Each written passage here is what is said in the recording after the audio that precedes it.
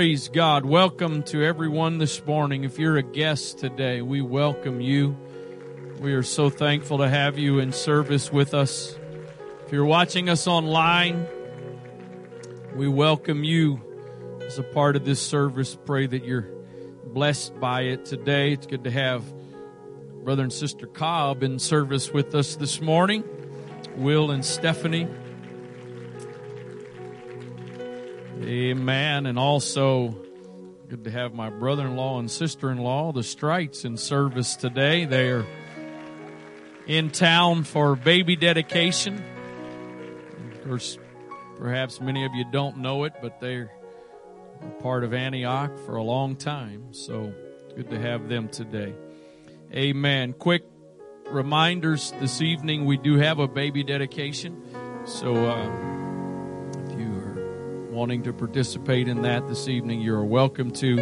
And then following the service, also we will have a fellowship. Not sure if there's a decision yet, but it will either be on the patio or in the fellowship hall. And our Hispanic daughter work is preparing the food, so I know it will be very good. Amen. Praise God. Hebrews chapter number 11. Hebrews 11. We'll start reading with verse number 32. Hebrews 11:32. What shall I more say? For time would fail me to tell of Gideon and Barak and Samson and Jephthah, David and Samuel, and of the prophets, who through faith subdued kingdoms, wrought righteousness, obtained promises, stopped the mouths of lions, quenched the violence of fire, escaped the edge of the sword, out of weakness were made strong, waxed valiant in fight, turned to flight the armies of the aliens. Lord Jesus, thank you for your presence that is so richly manifested in this place. Thank you, God, for the way you are working and ministering in this service. Lord, there are things that I believe you've already done. We may not comprehend them with our natural eye, but we can sense with our spiritual man that you are doing things of significance in this place, and I thank you for that. I pray now, God, that you would continue to minister, that you would minister through your word, that your spirit would speak to hearts and lives here today. God, I pray this morning that this is not just a sermon to take up time in this service, but let me be a messenger that can deliver a word that comes from you. I trust you for your anointing today. Acknowledge, Lord, that without you I can do nothing. In Jesus' name, amen. God bless you. You may be seated. Today we often refer to, and I'm sure this wasn't the case throughout all of time because it wasn't quite the way it is now, but nowadays we have halls of fame for a variety of things. Professional sports have their Hall of Fame. Rock stars have their Hall of Fame. And there are other various areas of life that have a Hall of Fame. And so Hebrews chapter 11 has oftentimes now been referred to as faith's Hall of Fame. When you read throughout this entire chapter, especially much of what comes before the verses I have read, you will find names mentioned in this passage that are well-known names throughout Scripture. Some of the names that are most commonly told in Bible stories in Sunday school are some of the names that we find throughout the beginning of this chapter. The verses that we read this morning says there's not time to continue on to talk about all of them. Time would not permit. And One of those mentioned in this verse, which is really probably one of the more well-known characters of the Bible, is David, King David. And in essence, he is kind of mentioned here sort of in passing. But there are names that become well known if you attend Sunday school as a child throughout your life. There are some names that you will hear that become the commonly spoken characters of the Bible, the heroes, the great stories. But this verse says that there are also some others. Not only are there some others that are unmentioned, but even some of the ones that are mentioned are not quite as well known. There's a couple of names in verse 32 that are recognizable. Most of us have heard the story of Gideon. Many of us know the story of Samson and David and Samuel, one of the greatest prophets, if not the greatest prophet in the history of Israel. You may not know much about Barak, but I also suppose most of you don't really know much about Jephthah. Jephthah, in fact, how many of you would acknowledge you don't really know much about Jephthah? Anybody? Most of you. This is not a trick. This is not going to be an indictment. I'm not setting you up. You just help demonstrate my point. He's not one of the ones you heard about as a child in Sunday school, the story of Jephthah. It's not one of the ones that you've heard preached throughout your life. And many of you have read through the Bible, the entire Bible, so no doubt you've obviously at least read the name, but it had little impact on you. But in the course of listing these great accomplishments throughout Scripture and things that were accomplished by faith, Jephthah is included, not just referred to as one of the ones in verse 33 or 34. Even in verse 33 and 34, there are things that are mentioned there that we know who they're talking about. It talks about stopping the mouths of lions. We know that has to do with Daniel. It's not that Jephthah is one of the ones referred to in the things that were done without a name. His name is mentioned, and yet we don't really know much about him. And I pray by the help of the Lord this morning, Jephthah's life would be an encouragement to somebody in this place today. So let's go back to Judges chapter 11 and see what it is we can learn about Jephthah. Judges 11 and 1. Now Jephthah the Gileadite was a mighty man of valor, and he was the son of a harlot. And Gilead begat Jephthah. And Gilead's wife bare him sons.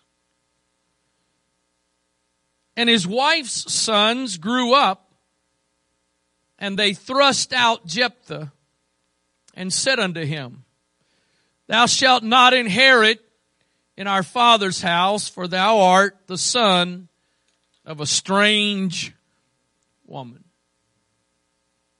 You are not our true brother. You were born from a relationship that is not the same as the one between our mother and our father, our mother being the wife of our father.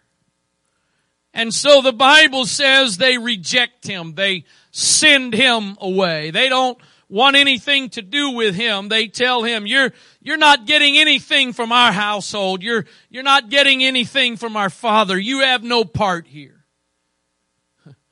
Our dad might be your dad, but that's where it stops. Beyond that, we don't want you around. We don't want anything to do with you. And so they send him away. Verse 3 says, Jephthah fled from his brethren and dwelt in the land of Tob, and there were gathered vain men to Jephthah and went out with him. And it came to pass in the process of time that the children of Ammon made war against Israel. Let me pause for a moment to come back to part of the point that I want you to get. Here we have in Hebrews chapter 11, as the writer is going through and listing, giving us an overview, a summary of things that had been accomplished up to that point in time by faith. And in the midst of that list, he references this man by the name of Jephthah. But I want to make sure you see, I want to make sure you notice the circumstances with which Jephthah's life started out. The beginning of his life starts from a relationship that is not a proper relationship, and he reaches the point in time where his siblings are aware of what has happened and understand what has gone on, and so they reject him and they send him away. They banish him from being a part of the family. We don't want anything to do with you. We don't want any part of you. You may share the same father, but that's where it ends. And so we want you to leave, and we don't want you around. And so he has no choice but to do what it is they said. I believe there are some people here this morning that may not be the exact same circumstances that Jephthah experienced in his life, but I believe there are some people in this sanctuary today that can relate to the life of Jephthah. You can relate to the feeling of rejection. You can relate to the feeling of being unwanted. You can relate to being forsaken or abandoned by those that should be the ones that support you the most. The problem with that is for the high percentage of people, it's very difficult for that to be the basis, the foundation of your life, and it not drive you to live a life motivated by bitterness. The problem with hurting people is hurting people make decisions that hurt other people. Not usually consciously, sometimes consciously, but not necessarily a premeditated thing to hurt somebody. But when you make decisions that are motivated by hurt, your decisions will usually cause more hurt. We ultimately are responsible for our own actions. We have to make our own choices, and we have to accept the consequences of our decisions. You and I cannot control what others do. We can't control how others treat us. What we can control is the response that we have to it. I say old, I don't know how old it is, but it's becoming more common. I've heard it more commonly used, and that is you can become bitter or you can become better. You can allow what you go through to get lodged in your heart and produce bitterness and resentment and hatred toward others, or you can allow that to produce something else. And the thing, Joseph said this to his brethren after he revealed himself to them, what you meant for evil, the thing you did did to hurt me, the thing you did to destroy me, is actually the thing that God used for good. What an amazing thing it is when you reach the place in your life that you can look back at some of the most painful events you've been through, when you can look back at some of the most difficult times you've experienced, and you can look back and say, what was intended or what may have been intended to ruin me actually turned into being one of the greatest blessings of my life. I've heard it many times now throughout my life where there are people that have been through very tragic situations, people that have been abused and mistreated in some point in their life that reach a place and they say, if I could go back and go and not have to go through that and my life could take a different course, I would not accept that option because I understand that what I went through was such an important part of the making of who I am. But you've got to decide, am I going to become bitter from it or will I become better? I know, and our natural mind, our finite mind has some trouble sometimes comprehending some of the principles of the Word of God. Not saying we don't believe them, it's just our finite minds have trouble understanding some things about the Word of God. And to me, one of those things is you and I have been given a free will. We've been given the right to make our own choices. It's one of the things that distinguishes us from the angels is they didn't have a right. They weren't given the right to choose. And that's why when Lucifer and those that followed him were kicked out of heaven, there was no opportunity for them to find redemption because they didn't have a right to choose. The reason you and I can make mistakes and still find salvation is because we were given the right to choose. And God knew that we would make some dumb decisions. And He knew that the right to choose would cause some heartache and pain. And so from the very beginning, He decided in advance. I don't know how many others of you will know this, but I know Chester Spriggs will know it. It was not a haphazard event or a secondary scheme, but it was the plan of the Lord to redeem. That's a quote from one of my all-time favorite groups, the Winans. God did not look at man's decisions and the direction. God didn't look at the day and time in which Noah lived with shock and surprise that everything they imagined to do was bad. God knew from the beginning that was the decisions they were going to make. And so before He ever created man, He already had in mind the plan for man's redemption. Before He ever spoke the worlds into existence, He already knew He was going to have to become a man and lay His life down to provide salvation. He didn't look at the condition of mankind and go, oops, what have I done? And so He knows the end from the beginning. Some have taken that concept and twisted it to say that our outcome is predestined. It is predestined whether or not you're going to be saved or not, so it doesn't really matter. That's not the case, because we have the right to choose. And so, God, I understand that from one perspective, God knew that when He allowed Satan to mess with Job's life, I understand God knows the end from the beginning. But if I could say it this way, He still had to take the risk that I will let the enemy destroy Job's life and he will still trust me. And so you and I have to decide when God does or allows things in our lives that are painful, that cause us great difficulty. We must decide, is this going to become a wedge between God and I? Or will I decide, like Job says, the Lord gives and the Lord takes. Blessed be the name of the Lord.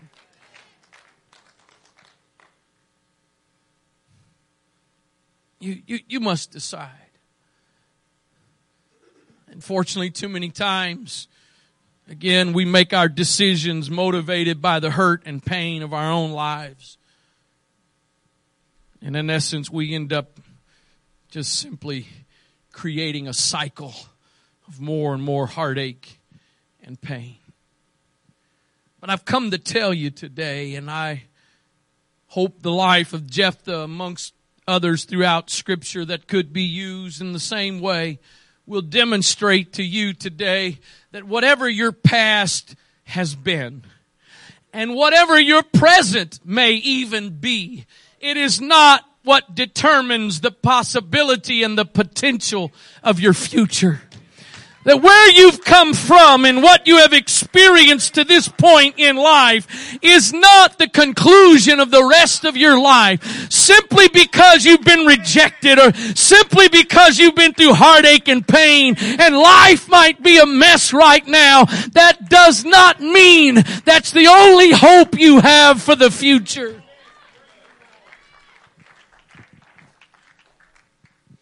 Came to pass in the process of time that the children of Ammon made war against Israel, and it was so that when the children of Ammon made war against Israel, the elders of Gilead went to fetch Jephthah out of the land of Tob, and they said unto Jephthah, "Come and be our captain, that we may fight with the children of Ammon." And Jephthah said unto the elders of Gilead, Didn't you hate me? Am I not the one that you rejected? Did you not expel me out of my father's house? And why are you come unto me now when you are in distress? And the elders of Gilead said unto Jephthah, "Therefore we turn again to thee now, that thou mayest go with us and fight against the children of Ammon and be our head over all the inhabitants of Gilead." And Jephthah said unto the elders of Gilead, "If you bring me home again to fight against the children of Ammon, and the Lord deliver them before me, shall I be your head?" And the elders of Gilead said unto Jephthah, "The Lord be witness between us. If we do not so according to thy words." Then Jephthah went with the elders of Gilead, and the people made him head and captain over them. And Jephthah uttered all his words before the Lord in Mizpah. Are you saying, I, the one that you cast out previously, now you are asking for my help, and now you are welcoming me back in? Yes, that's exactly what we are saying. For those of you that may not really be aware of this, in the Bible, throughout Scripture, there was great significance in a name. Nowadays, there's not a whole lot of significance necessarily that goes into the picking of a name. Probably, I'm sure you can do it online, but I remember back when we were having children, they had these little books about that size. You could get one for girls' names and you could get one for boys' names. And listed in alphabetical order in that book was all these names. And if you were struggling with the name for your child, you could get one of those books and just go through until you find the one you like. But in Scripture, many, many, many times, the name given to a person was very important because of the meaning of it. So all of that, for you to understand why I tell you the meaning of Jephthah's name. Jephthah, the one who was born in not the greatest of circumstances. Jephthah, the one who his brethren cast him out of the family, reject him, tell him they want nothing to do with him. According to the Easton's Bible Dictionary, Jephthah's name means whom God sets free.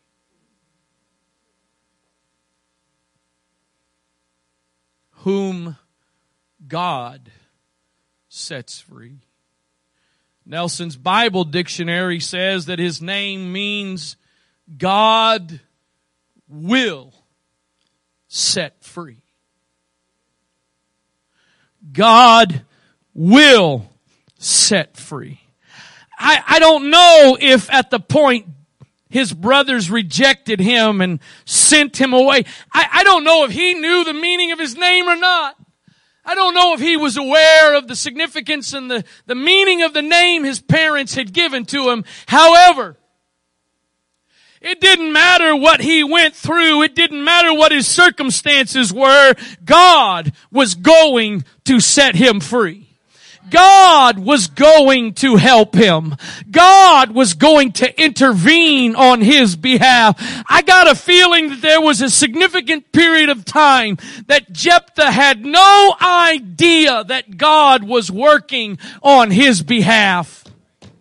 I got a feeling that he had no clue what was going on someplace else, that God was in the process of orchestrating it so that the same ones who had rejected him would now come to him and ask for his help. But that's what was going on. And I say that because I believe there are some people in this place today that you may not be aware of what God has been doing. In fact, you may not be aware of God's presence in your life. But even without you knowing what He's doing, I can tell you today, and there are many that can testify today, that even when I didn't know He was working, even when I didn't know He had a clue where I was, He was at work in my life.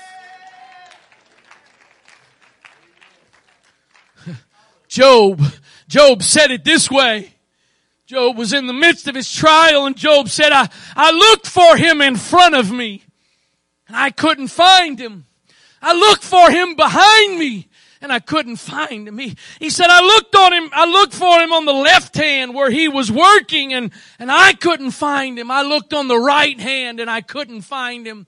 You don't have to raise a hand. You don't have to acknowledge it if you don't want to. But is there anybody that's ever been in the past or is currently in a place where you can relate to what Job is saying? I'm looking everywhere I know to look. I'm going in every direction. I'm doing everything I know how to do, and I can't seem to find God. I pray, and it's like I'm in a room, locked in a room, and all my prayers do is bounce off from one wall to the other. I try to find Him the way I know how to find Him, and all I hear is silence, and all I feel is aloneness. But Job said after all of that, I don't know where He is, but here's what I do know. He knows where I am. I may not be able to find Him, but He knows exactly where I am. And when He gets done, everything's gonna work out all right. I gotta tell you, I don't know, maybe it's not this way for you, but it's a challenge for me in those times where I can't find Him to trust that He knows where I am. Notice Job didn't say, I can't find Him, but He'll find me. No. Job didn't say, I've looked everywhere searching for Him and I can't find Him, but I'm counting on the fact He will find me. No. Job said, I can't find Him. I'm looking everywhere I know to look. I'm doing everything I know to do. I can't find Him, but He knows. He knows exactly where I am. In fact, according to His word, every step that I am taking has been ordered by Him. If He has ordered my steps, then He must know exactly where I am.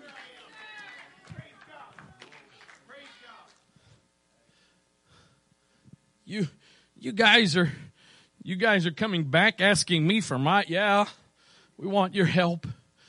Well, if I give you my help, does that mean the future is going to be different than the past? Yes, it's going to be different than the past.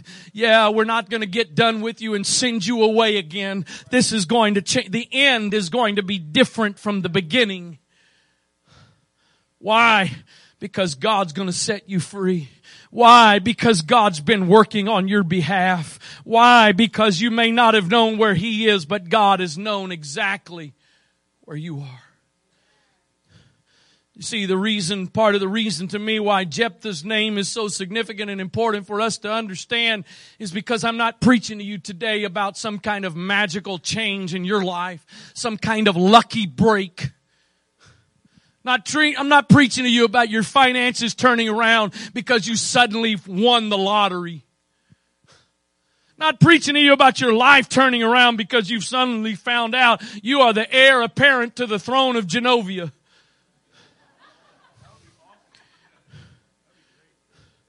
Not preaching that this morning.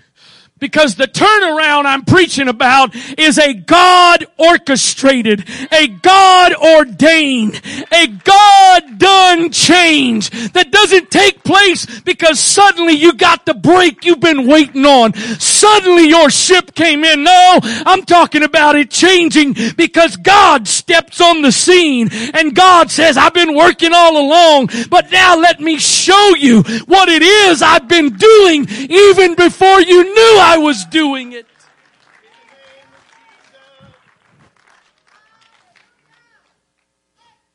If you read Matthew chapter 1 is kind of one of those passages, no offense. There's a few places in the Bible you read and you're like, I know this is in the Bible. I'm sure it's there for important reasons. But I have no interest in this at all. And in some ways, Matthew chapter 1 can, to me, be one of those passages.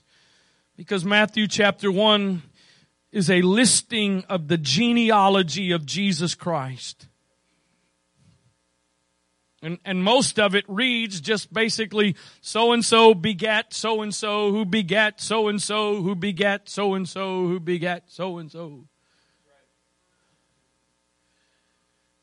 There's something that's very interesting to me about the listing of the genealogy of Jesus in Matthew 1. The majority of the names that are mentioned in Matthew 1 are the names of the male ancestors of Jesus. It is the men who are a part of His bloodline. But you will find in that passage there are 4 ladies that are mentioned. Out of all the women that were a part of that process, there are only 4 that are mentioned in Matthew. One of those 4 is found in verse number 5 of Matthew 1, and it says, and Salmon begat Boaz of Rechab, and Boaz begat Obed of Ruth, and Obed begat Jesse. All 4, including the 2 mentioned here, and both of these are 2 of those 4. All 4 of the women that were actually mentioned, the interesting thing about them is they all have some strikes against them. All 4 ladies that are mentioned are the 4 ladies who apparently out of all of that genealogy were the ones that are the ones to be forgotten. The second one mentioned in this verse, Ruth, wasn't necessarily that Ruth had lived some kind of a inappropriate life, but Ruth was a Gentile. She was a Moabite woman. She didn't have a right to be expected to be a part of the genealogy of Jesus Christ. But in spite of what she had a right to expect, God had determined, I know you're out here in some far off place and you're not really supposed to be a part of one of the greatest things that is going to ever happen in the history of all of mankind. But I'm going to let you be a part of that. But Rahab here just simply says Boaz of Rahab. I believe, if I'm not mistaken, she's mentioned in Hebrews 11. The bottom line is, if you read In the Old Testament, where we first hear about Rahab, it is clearly stated, Rahab the harlot. Rahab the harlot. It's kind of interesting, isn't it? Jephthah's brothers rejected him because he was born from a harlot. He was born out of an inappropriate relationship. And yet Jesus Christ, God, in His divine plan, chose. Let me show you how great my grace is.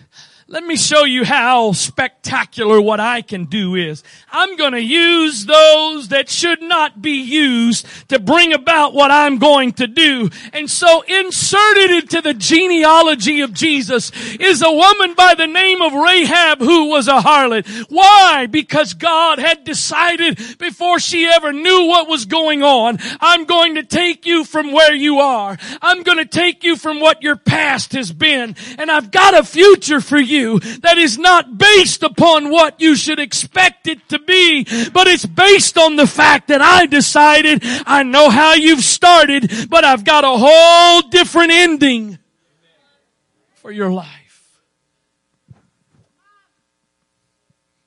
Let me just for our guest's sake, so this is not simply some kind of theoretical message here this morning. Is there anybody sitting here today that is a living testimony that when you hear this today and you hear the things I'm talking about, you can relate, that you've been there, you've been through that? Anybody can testify today that you sit here and you look back at where you used to be, what you used to be, what you used to do, and there is absolutely no reason for you to be where you are today. There's no reason for you to have the life you have today. There's no reason for you to have the family you have today. But God stepped into your world, and God all along had a plan. I know what you've gone through. I know what life has been like so far, but I've got something for you, that the end is not going to be the same as the beginning. Oh, hallelujah, hallelujah, hallelujah. Paul says it this way, but God, you used to be this, you used to do that, you used to live that way, but God, who is rich in mercy, stepped into your world, and what you are today and where you're heading today is so much different than what you've come from. But again, not talking about some kind of lucky break, mysterious change that just happens in your life. I was riding in the car yesterday, and I don't remember what prompted it, but it was a verse that popped into my mind, and so I felt like this was the general theme I was going to preach this morning, but it was one of those times that I was wrestling between, am I supposed to preach this or am I supposed to preach that? And then finally, early this morning, I went, oh, it's not one or the other. So 2 Corinthians 5, verse 19, Paul says this, to wit, that God was in Christ, reconciling the world unto Himself, not imputing their trespasses unto them, not holding what they did wrong against them, and hath committed unto us the word of reconciliation. Now we are ambassadors for Christ, as though God did beseech you by us. You know what this verse means, and I don't mean this with arrogance, because quite honestly, most of the time I struggle with this, but what this verse is saying is that what I'm doing here this morning, and I know it's not that this verse is not limited to preaching, I understand that, but in the context of this verse this morning, I am the mouthpiece of God to you. I am not here giving you a speech, I am here speaking for God right now. We pray you in Christ's stead. Be ye reconciled to God. We are speaking on His behalf. And it's this next verse. It came to me yesterday, and I was in the car for a while, and I just found myself coming back to it numerous times. And Paul says this, "For He hath made Him to be sin for us, who knew no sin, that we might be made the righteousness of God in Him."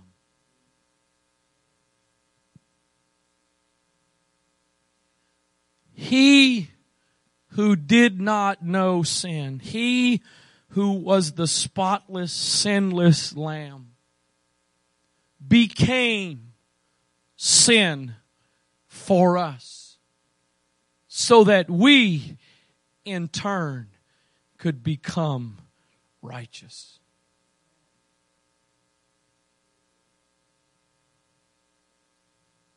Anybody ever covered a shift or whatever for a fellow employee so they could take off? Anybody ever? Somebody on the job, I need off. Maybe it was just because they wanted to take a day off to relax, or maybe they had something they needed to deal with, and so they look around. I need somebody to take my shift. I would imagine that if you've done that, or if somebody's done that for you, I'm assuming you would probably be courteous enough to say, "Hey, I really appreciate you doing this for me. Really appreciate you helping me out." The bottom line is, you didn't do it for free. You knew you'd get paid for it. It may have been, it may be some degree of inconvenience, but you knew you were still going to get some degree of benefit out of it. That's a nice thing. That's a kind thing for somebody to do. But Him becoming sin is not like just taking a shift for your coworker.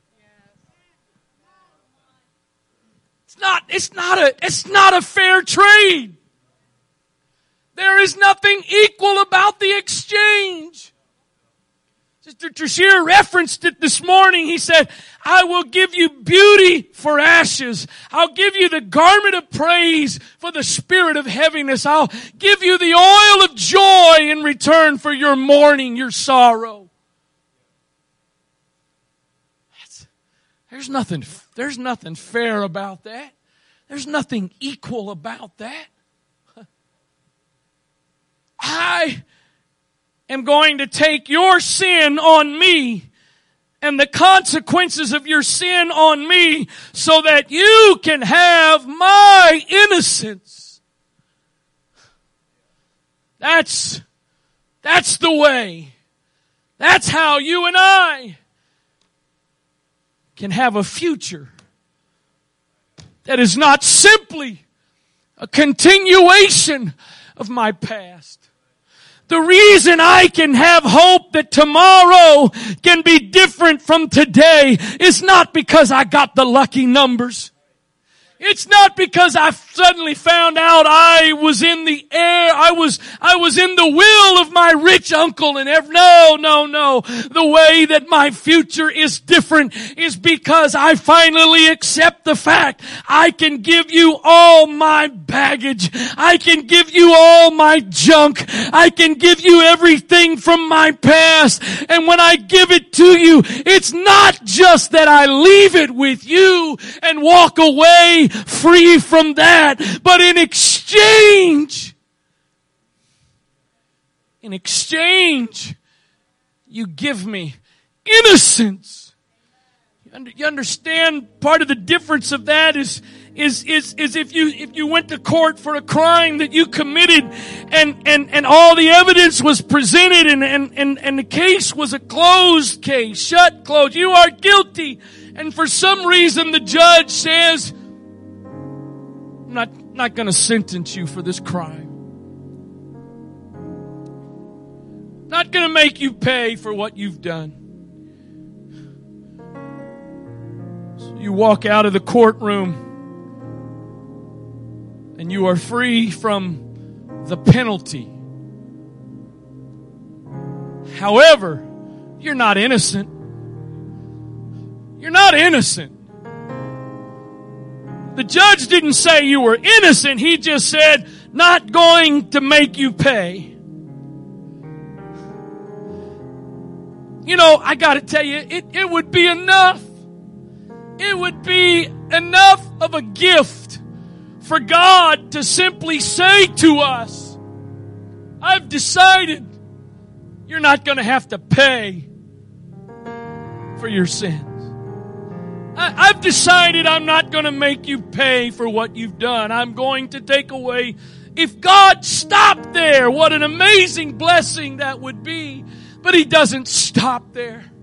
He says, not only am I not going to make you pay, not only am I not going to give you the punishment you deserve, but I'm going to make a trade with you. I'm going to give you my innocence, and I'm going to take on your guilt, so that not only are you free from the penalty, but now you're free from the shame. You're free from the stain of the past. God will set you free. God will take care of you. God will make a way. It may be only one person in this place today. It may just be one. There's some pretty amazing things God has done throughout all of time for just one. So if it is simply one, but I kind of think it's probably more than one. But even if it is just one here today, Jephthah and Rahab and Ruth, countless others, in addition to those that sit in this sanctuary today, who are living proof that your future does not simply have to be a continuation of your past.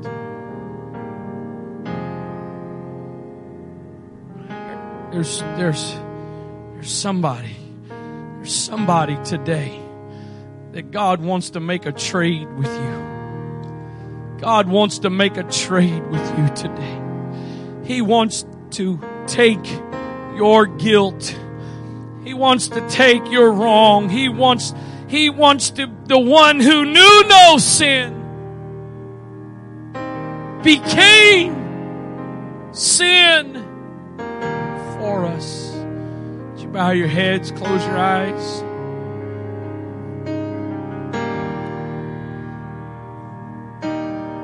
In the name of Jesus, in the name of Jesus. I know maybe in some ways it's not recognized the same way it was a little earlier in this service, but the presence of the Lord has been here all morning, touching and ministering to hearts and lives.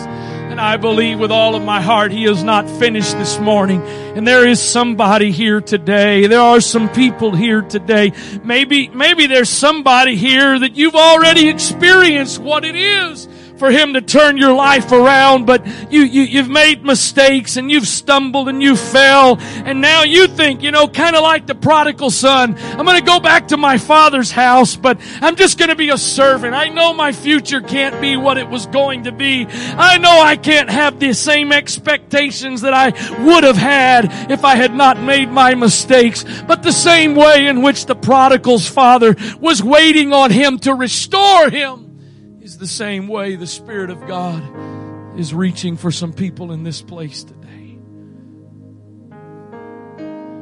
In the name of Jesus. In the name of Jesus. I know this is not the most comfortable way to do this, especially if you're a guest. My job is not to just simply appeal to your flesh or my flesh, but do my best to follow what the Spirit of the Lord leads me to do, and this is what I feel right now. If you're in this place this morning and you're willing to acknowledge, what I'm hearing today applies to me. What I'm hearing today, I can relate to that. What I've been through in my life, I can relate to that. And I need that. I want that. I want my life. I want my future to be different than what my past has been. I want to invite you right now to get up out of your seat and come down to this front, this altar, as a sign to say, God, I'm here to make an exchange with you today. I'm here to make that trade with you today, God. I'm here to give you my guilt, my sin, and receive your innocence. God, if you are willing, God, if you are willing to take my sin, the one that knows sin, the one that knows what it is to mess up and make mistakes, if you're willing to take that and give me your innocence, I accept. I need some help in the altar. I accept, God. If my future can be different than my past, not because of some lucky break, not because of some mysterious, mystical change, but because of an exchange, God, that you made a way for. You know my name. I want it. I need you to help me, God. I need you to intervene on my behalf, God. I need you to do, God, what I can't do. I can't make my future be different than my past. I can't somehow will my future to be different. I can't. But God, your blood working in my life can. Your Spirit working on my behalf can give me a future that's different than my past. I believe there's some Jephthahs in this place today. I believe there's some Rahabs in this place today. I believe there's some people in this place that what God has planned for your future is much different than what you expect it to be. I believe that God's desires for your future are much greater than what you think they're going to be, because you're living based on where you've been and what you're going through. God can help you. God can work on your behalf. God can intervene on your behalf. In the name of Jesus. In the name of Jesus. Oh God, let there be a Jephthah here today. That life has started one way. Life has started with one course, one path. But somewhere along the way, there is a God-ordained change. There is a transformation that you have purposed in our lives. That I am your own. In the name of Jesus. In the name of Jesus. Oh, yes, Lord. Oh, how you talk with me. Oh, yes, Lord. Here I am, God. I know I don't have anything of value to give. I know that what I have is broken. I know that what I have is a mess. I know I've got damaged goods. And I don't have anything to give of worth and of value. But you said you would trade. You said you would make the exchange. So God, I'm going to accept that today. I'm going to make that trade with you today, God. I'm going to give you my past. I'm going to give you the mess from my past in exchange for the future that you have ordained for me, God. In exchange for the future that you have intended for me, Lord. I know that everything I've been through so far, I know the life I have lived so far, all of the evidence of that says that I shouldn't have any hope for a future. I shouldn't have any good expectations for my future. But God, you have a way. You have a way of exchanging my stuff for what you have. You have a way, God, of intervening in the course of my life. In the name of Jesus. In the name of Jesus. In the name of Jesus. By the power of your Spirit, God. By the power of your Spirit today, God, in Jesus' name. Not against me. I am who you say I am. I am true. I may have felt abandoned. I may have felt forsaken. I may have felt like I can't find you anywhere, but God, you know. You know exactly where I am. I am who you say I am. You know where I am, God. You know what I'm going through. You haven't allowed the circumstances of my life to destroy me. You haven't brought them to destroy me, but you're working everything for my good, Lord. If I can't see it, you're at work. If I can't feel it, you're at work. If I can't see you doing it, you're still working, God. In the name of Jesus. In the name of Jesus.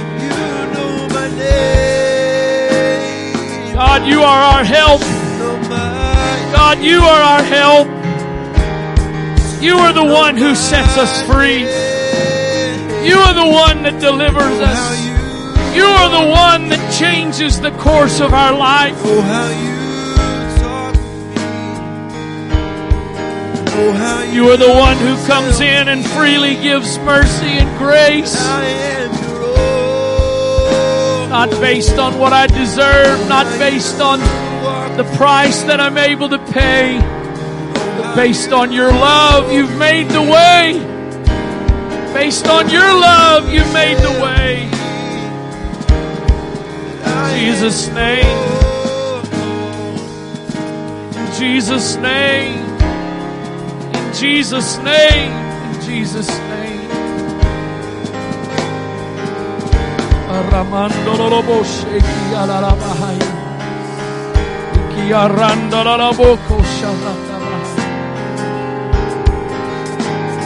the name of Jesus. In the name of Jesus.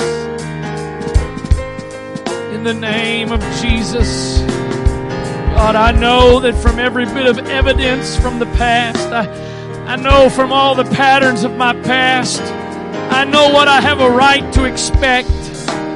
I know what I deserve in my future. But God, you have a way.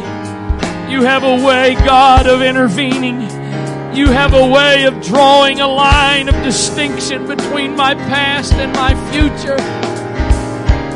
In the name of Jesus.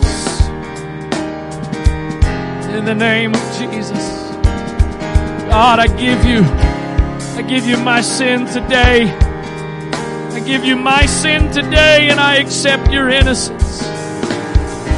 I give you my guilt and my pain, my shame. I give you all of my mistakes today, and I receive your innocence, God. I don't deserve it. It's an exchange that I can't comprehend. It's a trade that I don't understand why you're willing to make it. But I accept it today. I accept it today, God. In the name of Jesus. In the name of Jesus.